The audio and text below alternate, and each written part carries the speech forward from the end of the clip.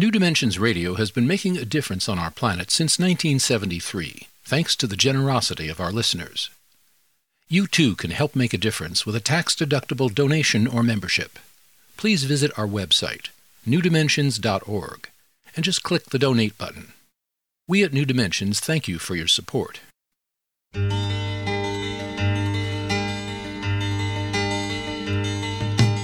It is only through a change in human consciousness that the world will be transformed.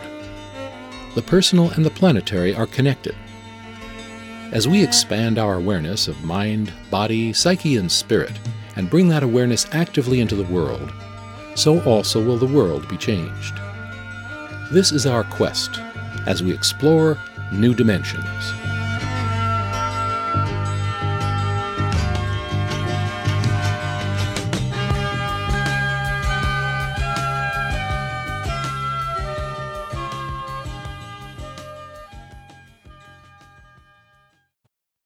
For untold millennia, human beings have come together and listened to stories.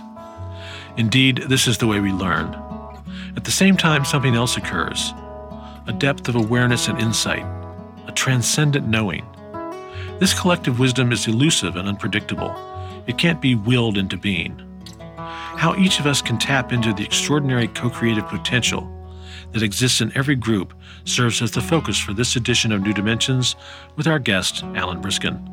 Alan Briskin is a pioneer in the field of organizational learning and co-founder of the Collective Wisdom Initiative. He's the author of the award-winning book, The Stirring of Soul in the Workplace, and co-author of The Power of Collective Wisdom and The Trap of Collective Folly. His co-authors include Cheryl Erickson, an educator and convener of innovative transformational gatherings, John Ott, who facilitates community and organizational change efforts, integrating principles of collective wisdom into contexts that demand action now, and Tom Callanan, writer, group process facilitator, consultant, and co-founder of the Collective Wisdom Initiative. Join us for the next hour as we explore what enables us to collectively make wise choices with our guest, Alan Briskin. My name is Michael Toms. I'll be your host. Welcome to New Dimensions. Alan, welcome. Thank you. It's great to be here. Yeah, nice to have you. So, Alan, let's begin by saying, how did you initially become involved in this project? Well, I think there was a few different inspirations for the book, and one of them was a meeting in Circle that involved Cheryl and Tom. We had it at John Ott's house, actually, in New Mexico. Tom had just returned from Dharamsala, India, where he had been in group with Dalai Lama, and I believe you were there as well. And he was excited about talking about what happens in groups that are transformational, what kind of extraordinary things can occur. And I also think he had lots of questions, that even in groups that have really smart people, there still can be competition and status seeking and ways people are not really listening to each other, but through each other. Yes. And he was at the time program officer at the Fetzer Institute, which was a philanthropic organization in Michigan that was and still is a master convener of groups from all over the world. So he was motivated to understand what constitutes the infrastructure, if you will, of groups that can have transcendent ways of knowing. And he was colleagues with Cheryl Erickson, who had been working with Peter Senge and others on learning organization. And I knew them, and they approached me as becoming part of the collective that would work on this, as was John Ott. This was over 10 years ago now. And so we set out by talking to as many people as we could. We interviewed dozens and then hundreds of people to try to see if we could see a pattern in how groups came together and did more than just talking through each other. And there was a letter that Jacob Needleman sent to Rob Lehman. Yes. And where he said, "I believe the group is the art form of the future." Yeah, that was for me certainly an inspiration for thinking about the research we would do. Rob Lehman at that time was president of Fetzer Institute.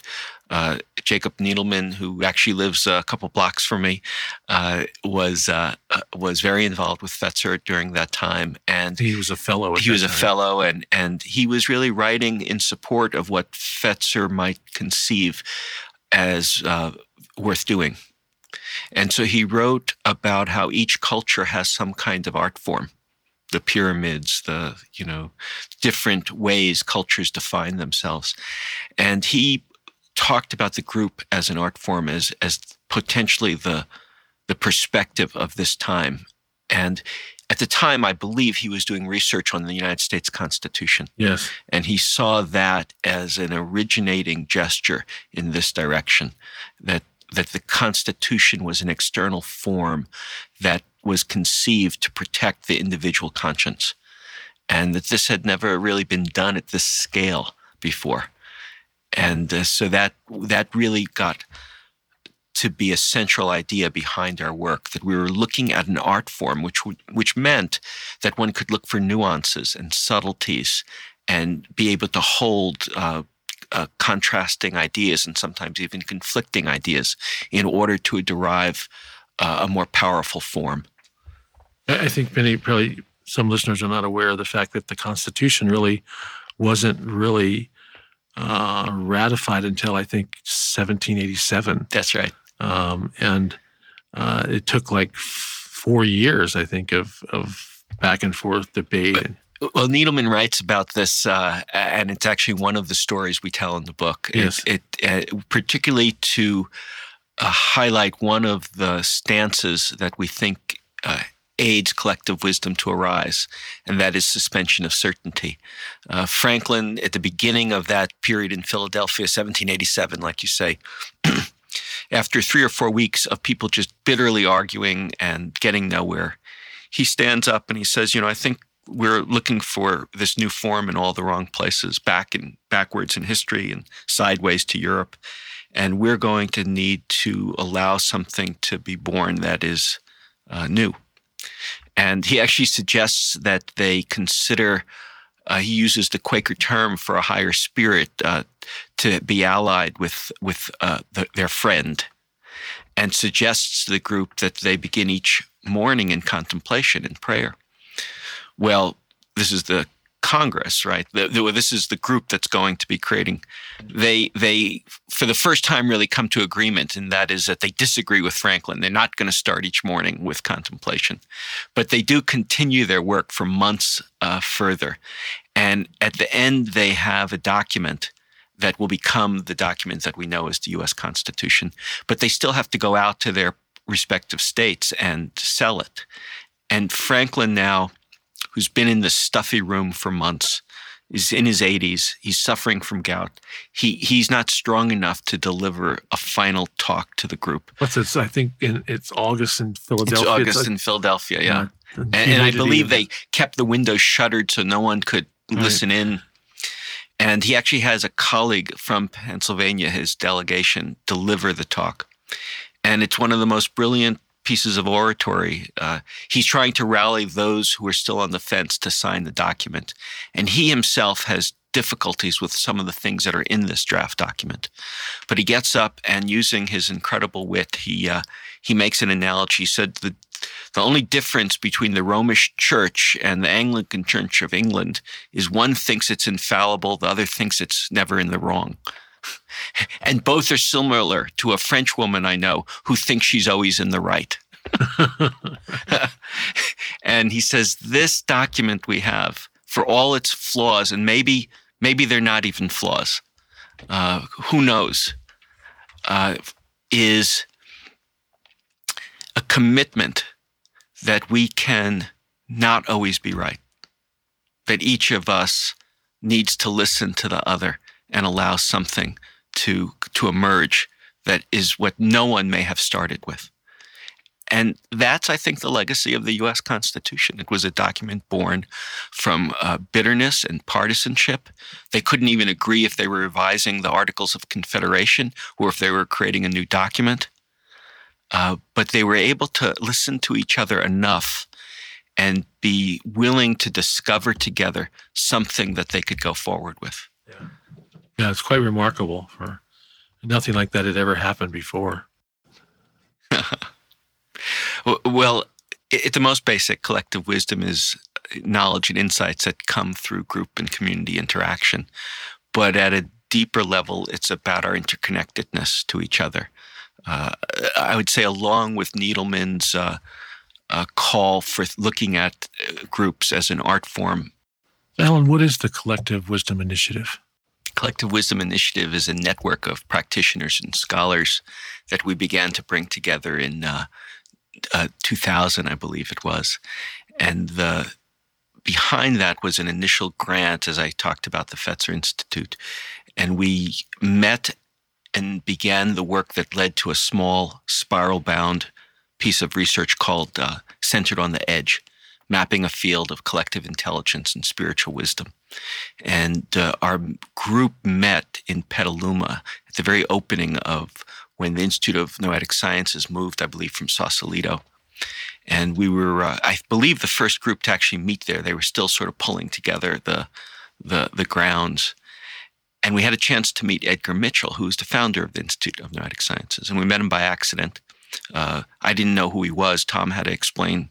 He said, "Do you know who this is? This is Edgar Mitchell." And Cheryl, as she will do, asked the innocent question, hearing that he had been the head of the lunar module on Apollo 14. Yes. If there was any relationship to his going to the moon in the beginning of the Institute of Noetic Sciences. And he begins to tell us a story that I've since learned he's told many times, but he tells it with such feeling. And he describes returning from the moon, and he's in the capsule, and he sees the earth and the sun and the heavens. And he describes having this moment of insight, which he calls an epiphany. Yes. Where he experiences the interconnectedness of realizing that it's not us and them, me and you, that we're all prototyped from stardust. Yes. And as he's telling us this, there's tears welling up in his eyes. And he says that he's not found any English word that could really capture the experience. The closest is a Sanskrit word, samadhi, which suggests the interconnectedness of life. And this was long before we even knew we would seek to publish a book. John Ott was there, as Tom Callanan and Cheryl and I, as well as others. And I felt it was really the inspiration for how we kept in the book focused on the deep interconnection that we have, that this was not just a lofty idea or aspiration. It's an experience that we each can have, and we can each glimpse it in groups. At a deeper level, it is about this interconnection. It's about glimpsing these larger fields that we're part of. And so in its most practical form, it aids collaboration. And there's no group or organization that doesn't seek to find ways to collaborate, to literally lift the load together. But this other element, the spiritual element, is probably captured by Thich Nhat Hanh when he talks about a loving Buddha that will come this century. But he says it will come not as an individual, but as a sangha, as a group, as a spiritual community. And that's the promise of the circle, that it can be a organ of perception. It can be a way of perceiving this larger field that we're connected to. I'm speaking with Alan Briskin. He's the co-author of a book entitled The Power of Collective Wisdom and the Trap of Collective Folly. It's also co-authored by Cheryl Erickson, John Ott, and Tom Callanan. My name is Michael Toms, and you're listening to New Dimensions.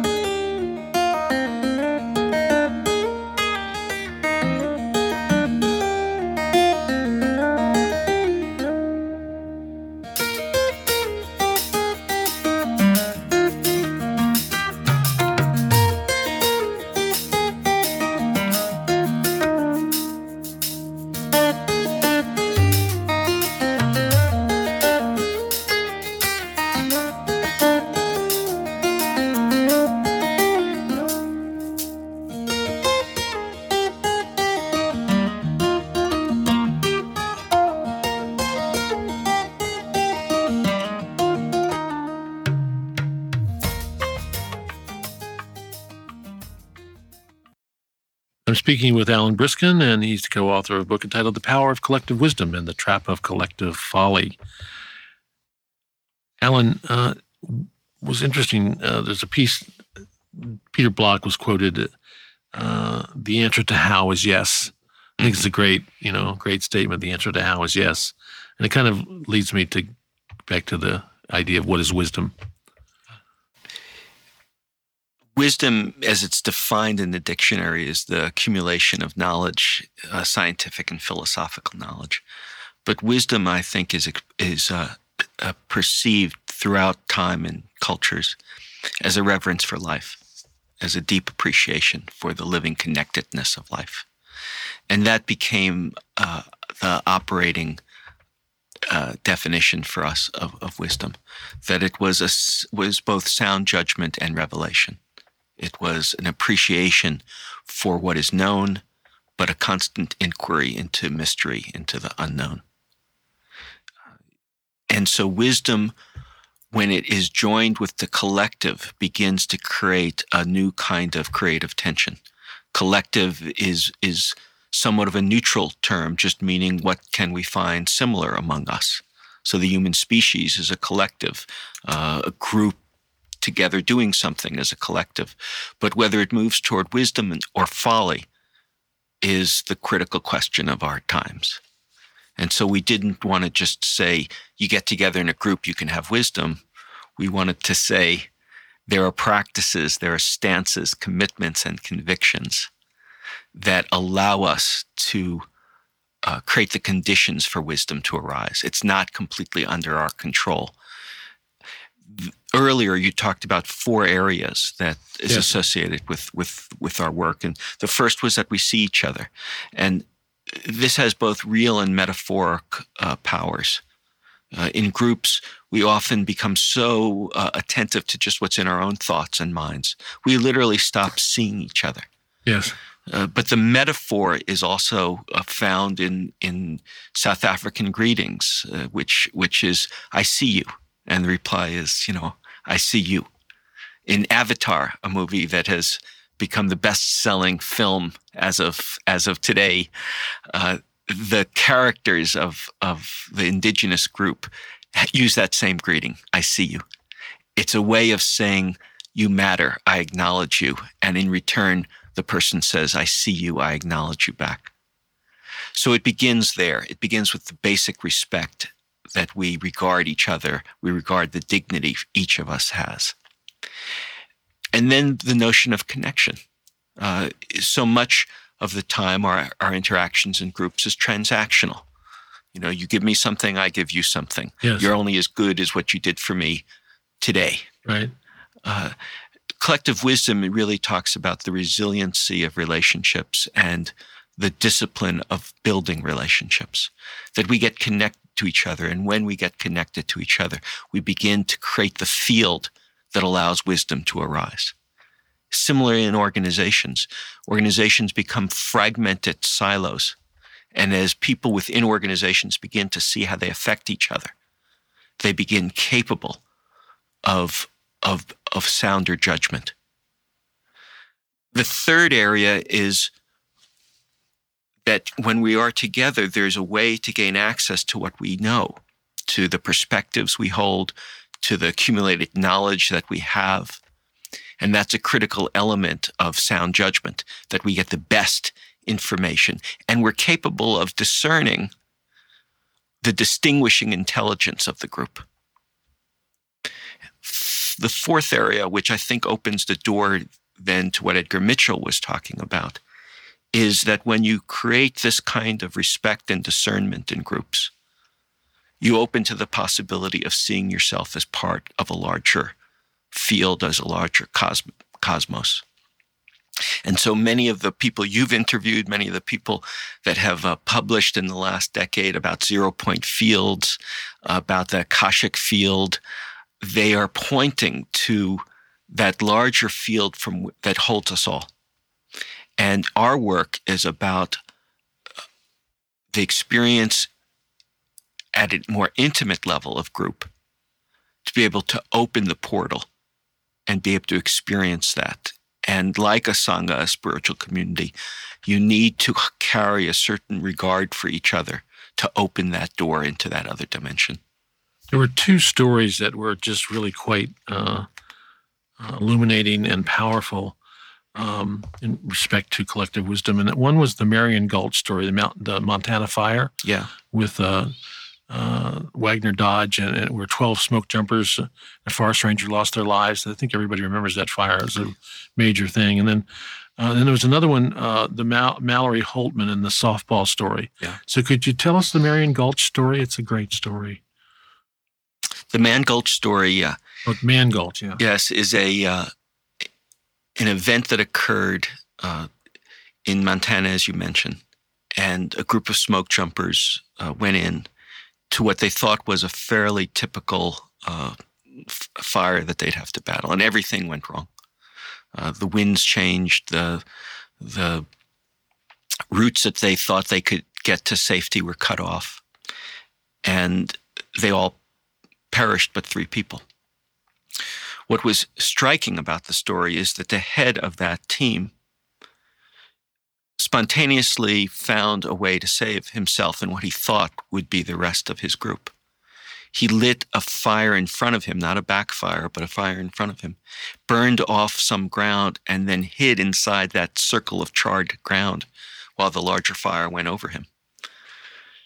But when he called the men into that circle with him, the first people who saw him ignored him and just continued running. And then everyone else who followed the men who didn't go into the circle. 2 people survived outside of Wagner Dodge himself by just fortunately, stumbling into a barren area that they were saved from the fire. But in reviewing what happened during that time, it was clear that Wagner Dodge had no relationship to any of the men, that a command and control style of leadership had been taught. The men had no relationship to each other, and there had never been the team spirit that might have allowed them to follow him into that saving area of charred ground. And so we begin the book there as a way of saying we face, similarly at this time, with global warming and terrorism and economic collapse always to our left or right, that we need to develop the disciplines that would allow us to be able to both invent, and having invented something, trust that it will save us. Yes. And then the other story about Mallory Holtman and the softball story in Oregon. Well, that was the contrasting story to the Man Gulch. It was what does it look on the other side, and the backstory for that is when we first were writing our introduction, it was hard to find a way to describe the collective wisdom without it sounding quite lofty. And I was during one of those periods where I was stuck. And my wife actually came to me and said, I have this story you should look at. And she said she had cried when she read it. And then I read it and I had cried. And everybody in the story is crying. And I thought, this is a way that's not as lofty. You could see it and feel it. And the story took place at a women's baseball team, a Division III team in Oregon. And the one player on the team hit a home run. And when she's rounding first base, she's never hit a home run in her 4 years. Yes. She hits a home run. And as she's rounding first base, she collapses, her knee gives way, and she's in terrible pain. And her own coach is saying, I can't touch you or you'll be out. And she has to crawl back to first base. She crawls back to first base, and the coaches come out to confer. And the umps say that she has to be able to round the bases for herself. She can't be helped by her own teammates. Otherwise, it's a single. And at that point, Marilee Holtman, who's the star player on the other team, the first baseman, steps forward and says to the umpires, if her own teammates can't help her, is there any rule that says that she and her teammates couldn't? And they don't have anything in the rule book that says that the other team can't help. And so the shortstop and Mallory pick up Sarah and walk her around the bases. And Sarah's wondering What are people thinking? This is kind of crazy. Yeah. And when she gets to home plate, her whole team is crying. The coach is crying. People in the stands are crying. And Marilee Holtman says later that this is what you'll remember. We won't remember whether we won or lost. We'll remember the character of the team. And that although I had the idea, anyone on my team would have done the same thing. And that was what I emphasized in the story. That here was an individual who stepped forward, but stepped forward with confidence that her team, her group, would support her in helping the other side. And the theme of that is for all of the ways we describe the Akashic field and the different kinds of group fields, there is a baseline of human decency that we recognize throughout time and throughout culture. And it's all the more poignant when it attends to the pain and suffering of someone from another group. And I think this is the challenge as we move forward, that we've always had the golden rule in all cultures, but it has been primarily for one's own group. And these ideas have come out of tribal times. And so it made sense that they were describing how the social bonds and ethic among each other. Collective wisdom suggests that we're at a turning point that you've been tracking for 30 years, that the ethic that we need to hold includes the whole human species and our relationship to the earth. This is especially true, I think, among indigenous folks, indigenous peoples around the world. They really have a connection to the natural world, and they operate in a way that this collective wisdom really works. It's there. Well, I think, again, from the perspective of the work and research we did, we continually found many of the practices within indigenous cultures. Paula Underwood from the Turtle Clan of the Iroquois just beautifully lays out a concept of deep listening, in which she says it's not, simply the capacity to memorize what people say, but to hear their hearts. And when you can do that, you can hear the universe talking. And so that aspect is deeply embedded in the collective wisdom work, that these are an acknowledgement and an honoring of practices that have been with us.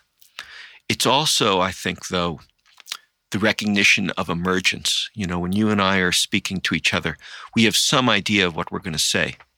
But as we speak, words come out of our mouth that we could not have completely controlled.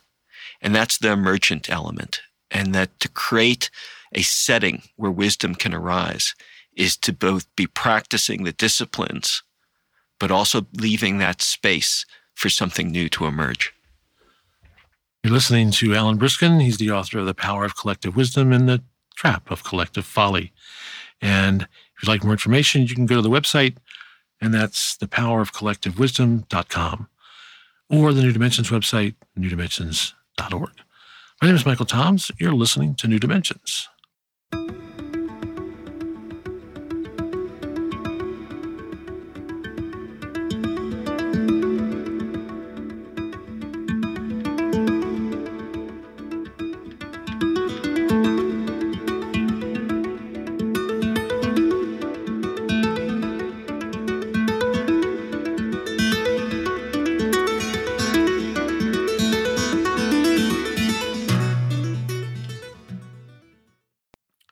I'm speaking with Alan Briskin, and he's the co-author of The Power of Collective Wisdom and The Trap of Collective Folly. Alan, we were talking about Paula Underwood, and she had actually referred to the Iroquois in the seventh generation ahead. One of the things they do, thinking ahead, and the one mind, what the one mind was, that they would basically come together and sit, and then they'd go away, and everybody knew what they had to do, what they wanted to, what they needed to do. Plus, it was also a matriarchal, matrilinear society, which is an interesting point. And it occurs to me that Thomas Jefferson, of course, and also Franklin were influenced by the Iroquois and that whole idea, what the Iroquois were doing. And it's interesting to note that we are those who were, baby boomers, we're the seventh generation following the death of Thomas Jefferson, which is kind of an interesting footnote that because he was someone who appreciated the Iroquois, and he was someone who really also, what's amazing is that all of those men and the women behind them, they were all aware that what they were doing was for the future, which is quite amazing, I think that was what was striking about both Paula Underwood's comment about the Iroquois and the Jefferson, Adams, Franklin, Washington, that they were very conscious that they were giving birth to something new and that it would echo through the generations.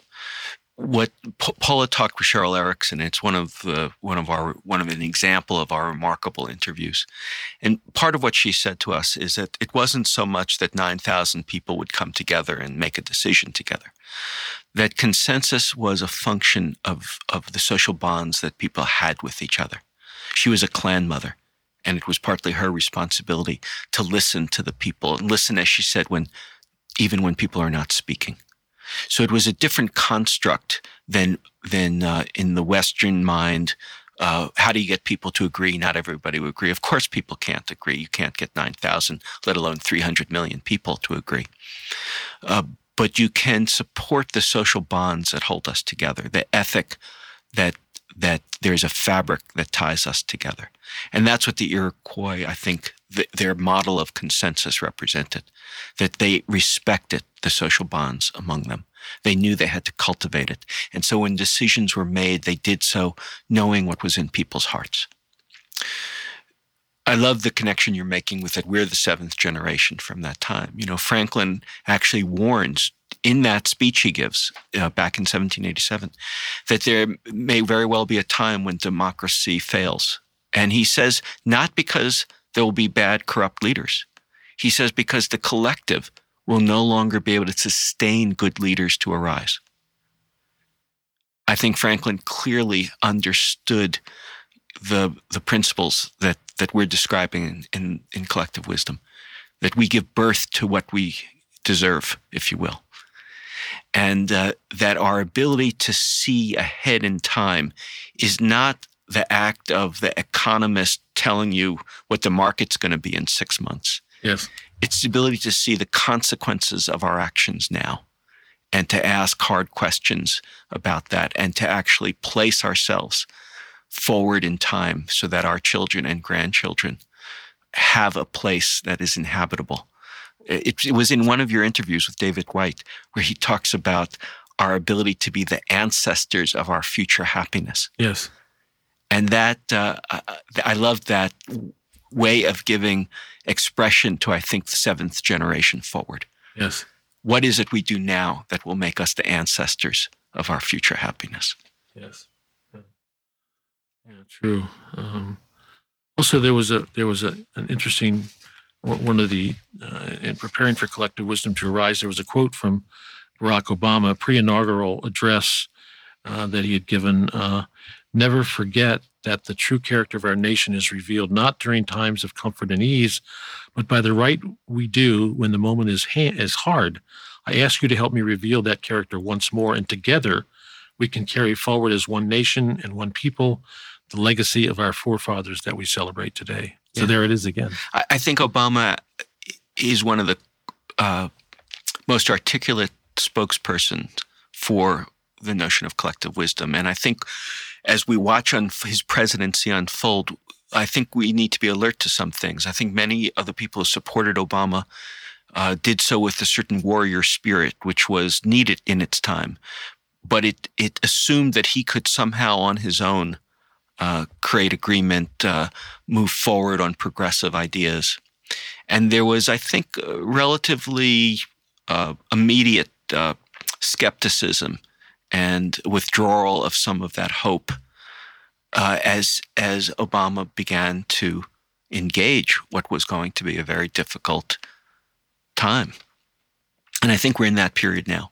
Can the collective have the patience and the clarity for us to move forward as an expression of the whole. And this is very hard, I think, particularly for progressives who still operate to some degree with an us and them. And we live in a country where I think a large percentage feel that things are out of control. Whether we call them conspiracy theories or not, there's a seduction to believing that someone is controlling things behind the scene, and a great fear of any kind of central government that would dictate things. Exactly the arguments that Franklin was addressing in 1787. Yes. So the collective wisdom suggests something else. It doesn't just suggest a progressive agenda.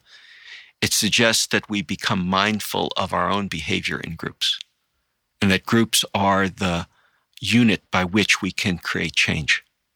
And so notions of suspending our own certainty, notions of respect for others, for being patient with the dissonance we may feel with those we disagree with, becomes disciplines and practices of collective wisdom. I think it was so obvious in the January 2010 State of the Union address by President Obama, where because it was in the House chamber, and you had this proscenium, and you had the Republicans and you had the Democrats, and there were a number of times when there would be clapping, and it was clear you could look and see that here were the Republicans, and they're all sitting there stern-faced and very totally frustrated and in some cases angry, and it was just such a contrast between that and here there was this other group, the Democrats. Not that one was right at the other, but just the idea that here was very, again, not being able to agree and being different and so forth, but not appreciating the situation. Well, I think you're painting a visual of the conditions that we call collective folly. Yeah. And it isn't about who's right. It's a shadow, if you will, of the tribalism, that there's a group and my group doesn't agree with your group, and whatever you say, you must be saying it for the wrong reasons. My job is to say something else or to show you why you're wrong, and in return, the other tribe says, well, we'll just if you're not going to help, we'll just do it without you, and so on. Collective folly is in our book because we thought that there's no conversation about collective wisdom unless each of us can be responsible for our behavior and sense what is happening in the group. And so folly wasn't simply foolish judgments that are made. It was something that arose out of two separate movements. One, a movement toward polarization, your visual of if I say something, one group claps, the other group doesn't, and back and forth. And that polarization creates the conditions that no one is really listening to each other. No one is exploring relationships that might help bridge the gap and the chasms that sometimes we feel between each other. But the other side of collective folly is that we're in false agreement with each other, as if any two or more people would agree all the time on anything. And so it's that ability to sense and navigate when a group is exploring differences in a way that is allowing everyone to develop a better picture of the whole, as opposed to locking down into their tribal groups. So there are certain stances that were written about, and like deep listening, suspension of certainty, seeing whole systems while seeking diverse perspectives, respect for others, group discernment, welcoming all that is arising, and trust in the transcendent. Can we talk about each of those? Yeah, and I think that, again, this was the part of the book where we wanted to establish for the reader that you can't dictate, you can't have a 3-phase program to have collective wisdom. You can't will it into being. The spirit always comes from the side, and for a group to be open to spirit, one has to maintain a certain rigor and discipline in how one works with others. And so these 6 stances was drawn from the stories of Franklin and Paula Underwood and others, in part because we didn't want to just talk about lofty principles. We wanted to talk about commitments and convictions of real people in actual situations. So with deep listening, it's an inversion of what most people assume about groups, which is it's about what you say. Yeah, right. And what we learned is that the intelligence that comes forward from a group has to do with the quality of listening. You have been interviewing thousands of people over these decades. What is it that sustains you? You have a remarkable capacity to listen. And in groups and with leadership, that turns out to be one of the keys. Listening is not all the same. I had one doctor who didn't score very well on patient satisfaction. And so he said, well, I'm going to now pretend to listen. And I said, that's a start. But listening involves more than looking like you're taking notes. Yes. It's the ability to hear the affective aspirations as well as the cognitive content of what is being said. Right.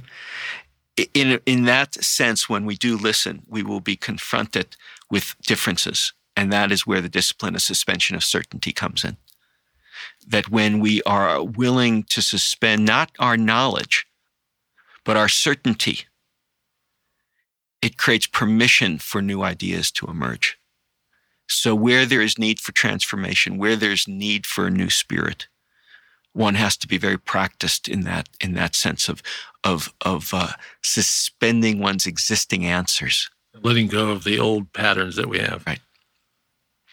The Seeing Whole Systems is a invitation to say that again, it's an inversion. A lot of people are just happy as a clam if they could just get agreement. All we want is alignment between our mission, our goals, or so on, our actionable items. Seeing Whole Systems says there's always more to be revealed and that we seek diversity, that there should be an alarm that goes off in our minds if there is constant agreement. And this is the yes men, of course.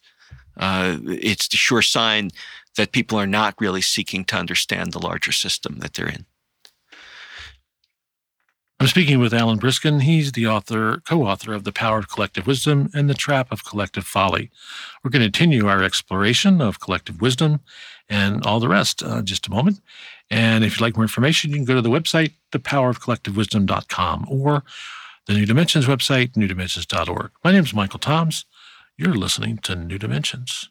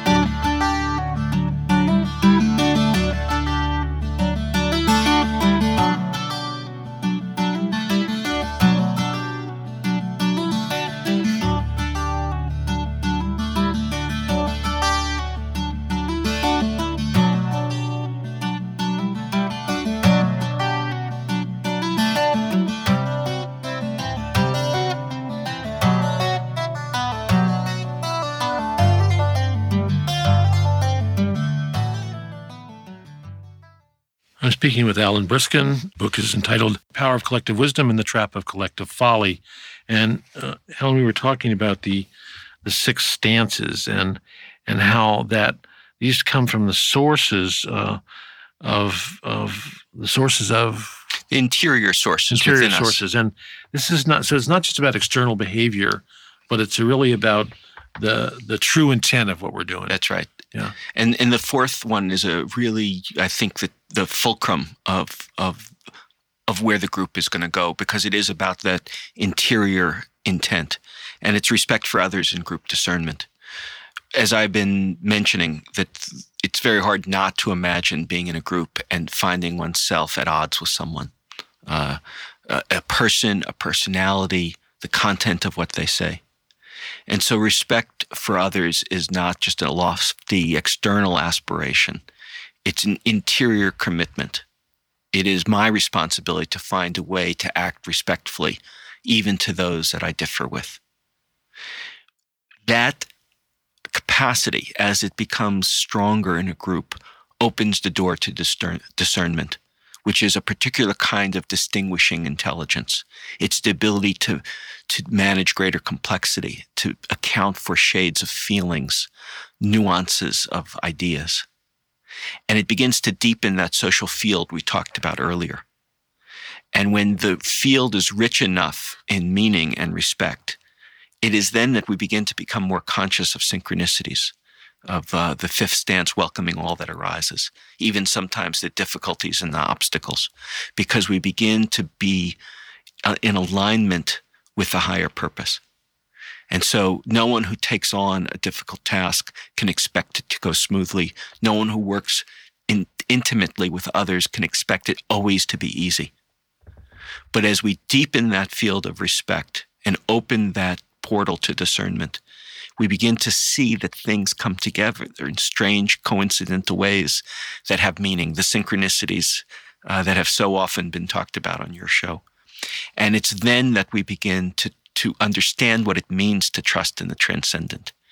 It's a faith that given the richness of the field, something is emerging that is beyond our control, beyond our human will. And we are now truly in concert with that larger field. I'm recalling as you're speaking the thought leader gathering at Fetzer over the 5-year period, and one of the people participating was Harlan Cleveland, who's an amazing individual. He's now passed on. But I recall those circles that people would talk, different people would say things. And Harlan was very quiet, very reserved. And every so often, he would speak. And what would come out of his mouth was wisdom. And he, because he'd had a stroke earlier, he spoke in halting tones, and there were spaces, but everybody listened when he spoke, because he kind of took the whole, everything that was happening, and he just put it in a context that, oh, this is what's happening. This is what's going on, because he was so aware and alert to what was happening around him. Yes. It was an amazing display. It's a great memory, both for its visual and its affective meaning, that it's often individuals who catalyze our consciousness of what's arising among us.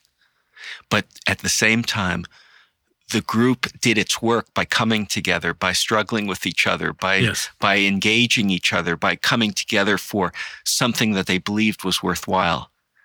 And it's from that field, that social field that's created, that we can sometimes hear an individual voice speak out and give expression to something that's happening in the whole. Yes, true enough. So then we have welcoming all that is arising. Well, this is the experience of really allowing the unexpected to enter the group, to be able to provide meaning for things that may simply be coincidence. But there's an experience many of us have that at some threshold, it can't any longer be simply coincidence. And Jung explored this with a physicist, Wolfgang Pauli, and this was years after he and Einstein got together for meals. We write about Jung and Einstein and also others, Emerson and Mary Parker Follett, who was a management consultant in the early 1900s, and Chardin, a Jesuit priest and paleontologist, because we think these practices that we're talking about are embedded in a larger worldview, a worldview that is able to perceive collectively and not just individually.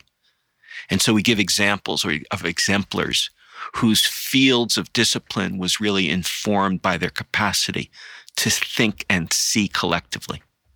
And so I start with the story of Jung and Einstein's meals together, because Jung intuitively understood that the explorations of the invisible aspects of the atom had some commonality with his exploration of the psyche, that it was the invisible domain, when it meets the visible domain, that gives us an experience of the sacred, that opens our eyes to a larger worldview.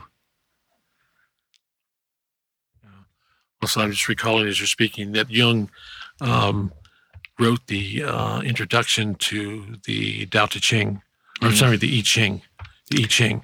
And in that introduction, he goes at great length to talk about and essentially sees the I Ching as a system of Yes. of learning, and in the process he talks about visiting the Taos Pueblo, and how he was so struck by the fact that here was a large group of people that had been up there for millennia, really, and everyone knew it was a village, and everyone knew what their role was. Everyone understood what their role was, and it was just interesting. Yeah, I think this is where Jung had his eyes opened. In reading about the I Ching, he began to understand it in relation to his own explorations of alchemy.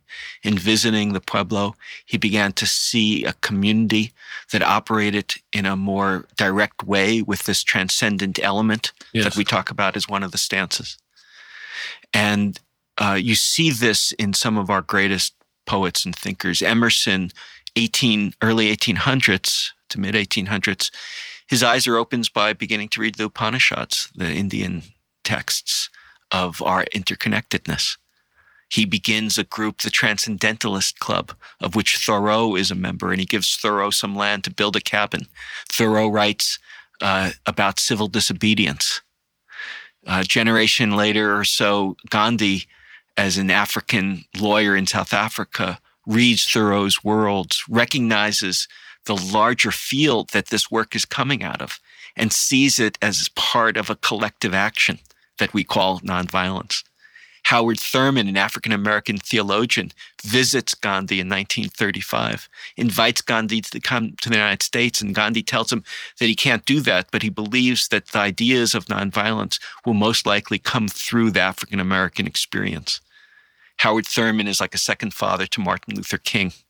In 1942, Thurman is invited to San Francisco by a white minister, and together they found the first integrated interfaith church in 1942 in the midst of World War II. In 1949, Thurman writes Jesus and the Disinherited, which becomes sort of like a fundamental text for Martin Luther King and the civil rights movement. So we see how this social field is enacted whenever an individual comes to life. Matter of fact, Thurman's great quote is, he says, "Don't ask yourself what the world needs. Ask yourself what makes you come alive and go do that. Because what the world needs is people who have come alive." I think that Glide Memorial, Cecil Williams, is an outgrowth of that. Yes. That whole process. Certainly in the spirit of that we are interconnected. Yes. And that we are not just giving to others less fortunate, we are reciprocally furthered in our own life, in our own journey, in the meaning of our own purpose when we are connected to others. And King mentions that he was inspired by Gandhi. And anyways, just the whole thing it obviously shows the whole interconnectedness of everyone and everything. That's right. And that's really what the power of collective wisdom is being brought forward as. It's a way of affirming those of us who have been working with these ideas and helping give it a language and giving it a larger worldview that we can each deepen in our own work and our own practices. And to trust in the transcendent. To trust in the transcendent. But it comes from that work of deepening the field with each other. Yes. It also comes from being aware and awake, and one of the ways that can happen is through the practice of mindfulness, which you write about in the book. Yes. The mindfulness is a way of ending the book to say that this is never going to be contained on a piece of paper or on a list. It's contained inside each of us. Learning is social, so it involves how we reinforce it in each other to be mindful of each other. Each of us will slip up, but if we develop the relationships in which we can remind each other of what it means to work in this way, then we hold the social bond together. One last comment, which is about Chardin's work, and he was a Jesuit and paleontologist. He develops this idea of the noosphere, which has the same noetic origins as Edgar Mitchell's starting of the Institute of Noetic Sciences. And he says that, like the biosphere, the noosphere is that envelope of thought that holds us together. And I mentioned this before we started the interview, Michael, that you've been holding conversations for 30 years, trying to steward this envelope of thought that allows us to think in terms of a greater consciousness and expanded awareness of ourselves in relationship to each other and to the cosmos. Thank you for saying that, and thanks for being here. Thank you. I've been speaking with Alan Briskin. He's the co-author of The Power of Collective Wisdom and The Trap of Collective Folly. His co-authors include Cheryl Erickson, John Ott, and Tom Callanan. And there's a foreword in the book by Peter Senge. The book is published by Barrett Kohler. It's available in paperback. And if you'd like more information, you can go to the website. That's thepowerofcollectivewisdom.com or the New Dimensions website, newdimensions.org. My name is Michael Toms, and you've been listening to New Dimensions. This is program number 3342. New Dimensions Radio has been making a difference on our planet since 1973, thanks to the generosity of our listeners. You too can help make a difference with a tax-deductible donation or membership. Please visit our website, newdimensions.org, and just click the Donate button. You can also subscribe to our free weekly podcasts and find over 1,000 hours of audio dialogues in our searchable archive. New Dimensions is produced by New Dimensions Radio in Santa Rosa, California, USA. Our executive producer is Justine Willis-Toms. Our post-production editor is Lou Judson. For over 4 decades, New Dimensions has been producing weekly conversations at the leading edge. We sincerely thank all of you who have supported us by being members of Friends of New Dimensions, as well as members of our affiliate stations. My name is Dan Drayson. On behalf of everyone at New Dimensions whose endeavors make this program possible, I'm wishing you well. New Dimensions Radio is an independent producer supported by listener contributions. To find out more about the program you've just heard, to subscribe to our free weekly newsletter and our New Dimensions and New Dimensions Cafe podcasts, and to access thousands of other programs in the New Dimensions archive, please visit our website, newdimensions.org. That's newdimensions.org. Or call us at 707-468-5215. That's 707-468-5215. Please join us next time as we explore New Dimensions.